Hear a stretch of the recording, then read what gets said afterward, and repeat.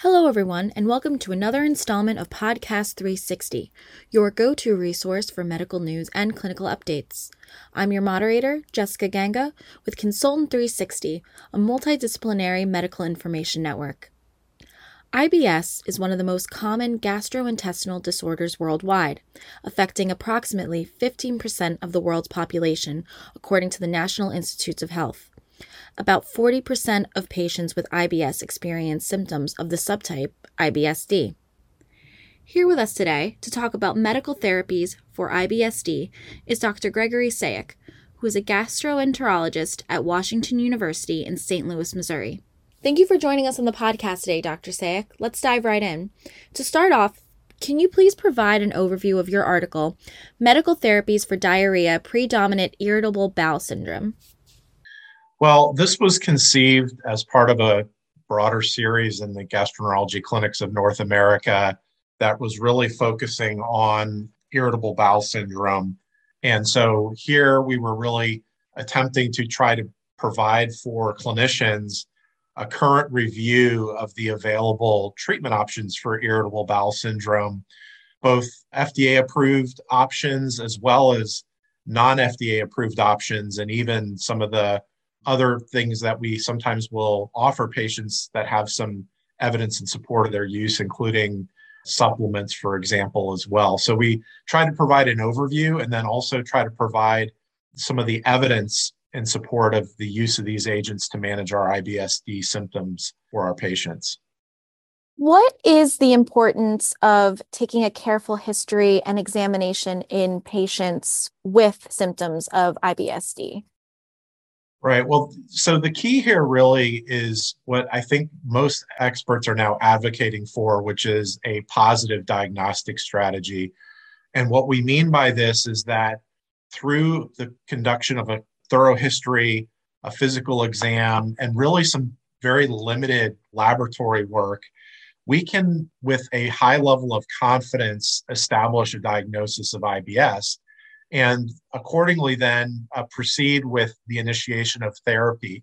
So I think one of the misconceptions with IBS is that it's a diagnosis of exclusion, that the clinician has to go through an extensive and exhaustive evaluation, including a lot of testing, such as imaging studies, extensive lab work, endoscopic evaluation, and so forth. What our evidence in the literature supports, however, is that with a thorough history, in the absence of the so-called red flag features or alarm symptoms here, we're talking about things such as blood in the stool, we're talking about weight loss, nocturnal symptoms, anemia, things of that sort. We can be very confident with a high degree of accuracy in our diagnosis of IBS. And so that's really why it's important to conduct a thorough history and physical and some basic lab work prior to making a diagnosis. A multidimensional approach is beneficial for managing patients with IBS-D. How should a patient with IBS-D be managed?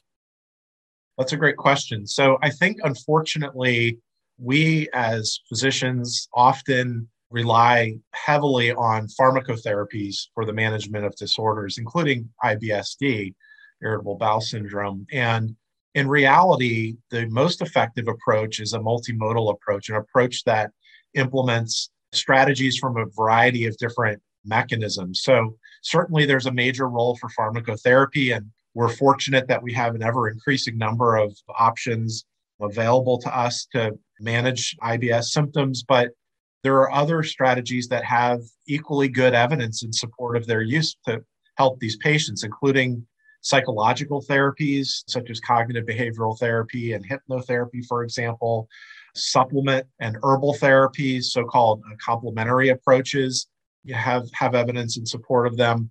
Even some lifestyle modifications, things like attention to sleep and exercise and so forth. So when I see a patient with IBS, I ultimately hope to bring all of these things into the equation. I like to make the analogy with my patients that managing IBS is kind of like playing golf. You know, you're not going to be a good golfer simply by having a great drive. You've got to be able to play all of the clubs in your bag, including your putter, if you want to be able to be an excellent golfer. And in similar way, managing IBS relies on us to pull out all of these different options at times, sometimes using several of them in the same patient There is a growing number of emerging therapies in this area. What are they, would you say? Well, this is really an exciting time for those of us who manage IBS regularly and for our patients as well. Again, because we do have this increasing number of options available and data, good evidence in support of using these options. So from a pharmacotherapy perspective, over the last several years, we've had an emergence of the secretagogue agents. These have fallen under the class of the guanylate cyclase C or GCC agonists, such as linaclotide and plecanatide. But more recently, we've had a new class of agents, a sodium proton exchange blockade agent in tenapanor, which also is effective for the management of IBS here on the constipated side of things. We also have an increasing number of supplements that have good evidence in support of their use, including, in the case of IBSD, things such as peppermint, which has now been studied in several different clinical trials and shown to be beneficial. Glutamine, also having shown benefit, potentially in particular in those patients that develop symptoms after an acute infection or the so-called post-infectious IBSD patient. Bile acid sequestrants are a class that have gotten a lot of attention. Here, the notion being that patients with IBSD, approximately a third of these individuals may actually have some bile acid malabsorption as part of the mechanism underlying their symptoms. The gut microbiota has been an area of much interest of late. And so use of antibiotic strategies, use of probiotics and prebiotics all have been studied and are gaining additional momentum and demonstrated value in managing our IBSD patients. So really, again, it's a very exciting time that we have all of these different strategies emerging. Whereas if you look back at the early phase of my career 20 years ago, we had very, very few options to offer our patients. So I think, both as a provider and from the patient perspective, it's certainly a time to be optimistic about the future. Yeah, it sounds like there's a wide range of treatment options available to patients with IBS and IBSD. Yeah, absolutely. And partly I think it depends on the patient's experiences, what treatments they've tried in the past, and what their responses to those treatments have been. But I also like to take the opportunity to explore what the patient's interests are. Some patients have more of a desire to try pharmacologic options. They're interested in medications, while others may be particularly focused on diet and lifestyle changes in an effort to manage their symptoms. So I look at our portfolio of treatment options as a menu, and we review these with the patients, try to get a sense of what they're interested in trying. There's no single right answer for any particular patient, and there's equally no one-size-fits-all approach. So it really does become an individualized strategy. And that's what I really like about treating these patients is the fact that you do get to work with the patient in a collaborative way to try to get their symptoms under control. Speaking about the wide range of treatment options for patients with IBSD, what would you say are the gaps in the research of IBSD and its treatment, and what's next for research on this topic? Well, I think where we are right now with the management of IBS more generally, and certainly IBSD, is the point where we're ready to, I think, take the next step in trying to develop strategies, to develop therapeutic approaches that are based on biomarkers in the individual.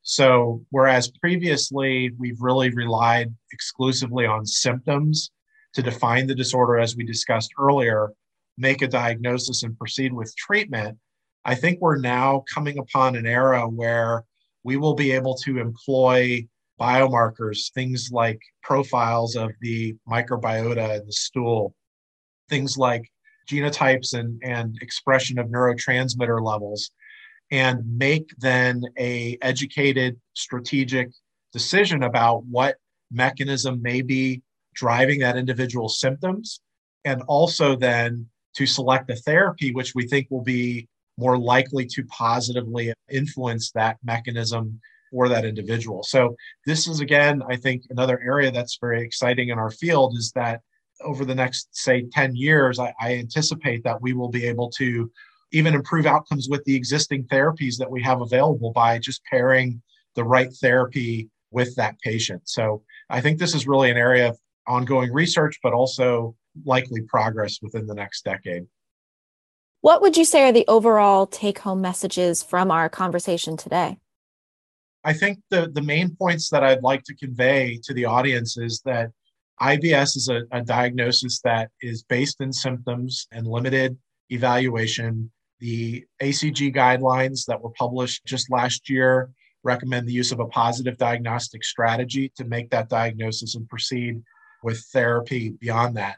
Again, underscoring the point that we have a multitude of different treatment strategies, both pharmacologic and non-pharmacologic, that this provides opportunities for our patients in a multimodal approach to managing their symptoms, and that with the application of these current available strategies, fortunately, we are able to improve symptoms and the quality of life of our patients in the majority of cases. So again, I think the future is very bright in the field of DGBIs and irritable bowel syndrome. And I expect that we're going to continue to make great progress over the next decade with additional therapies and moreover, the individualization of those therapies for our patients. Well, thank you, Dr. Sayek, for joining us today. Is there anything that you'd like to add that maybe I didn't ask about or anything that we didn't cover? No, I don't think so in particular. I think I would just point out that there are a lot of great organizations out there that provide additional information for providers and patients. The IFFGD, the International Foundation for GI Disorders, has some excellent resources for providers and patients both, as well as the Rome Foundation and the American Neurogastroenterology and Motility Societies. All of these organizations do excellent work in providing quality evidence-based information for patients and providers, and organizations that I'm proud to be a part of. Great. Thank you for providing that additional information. And again, thank you for taking the time out of your day to speak with us. Thank you very much, Jessica.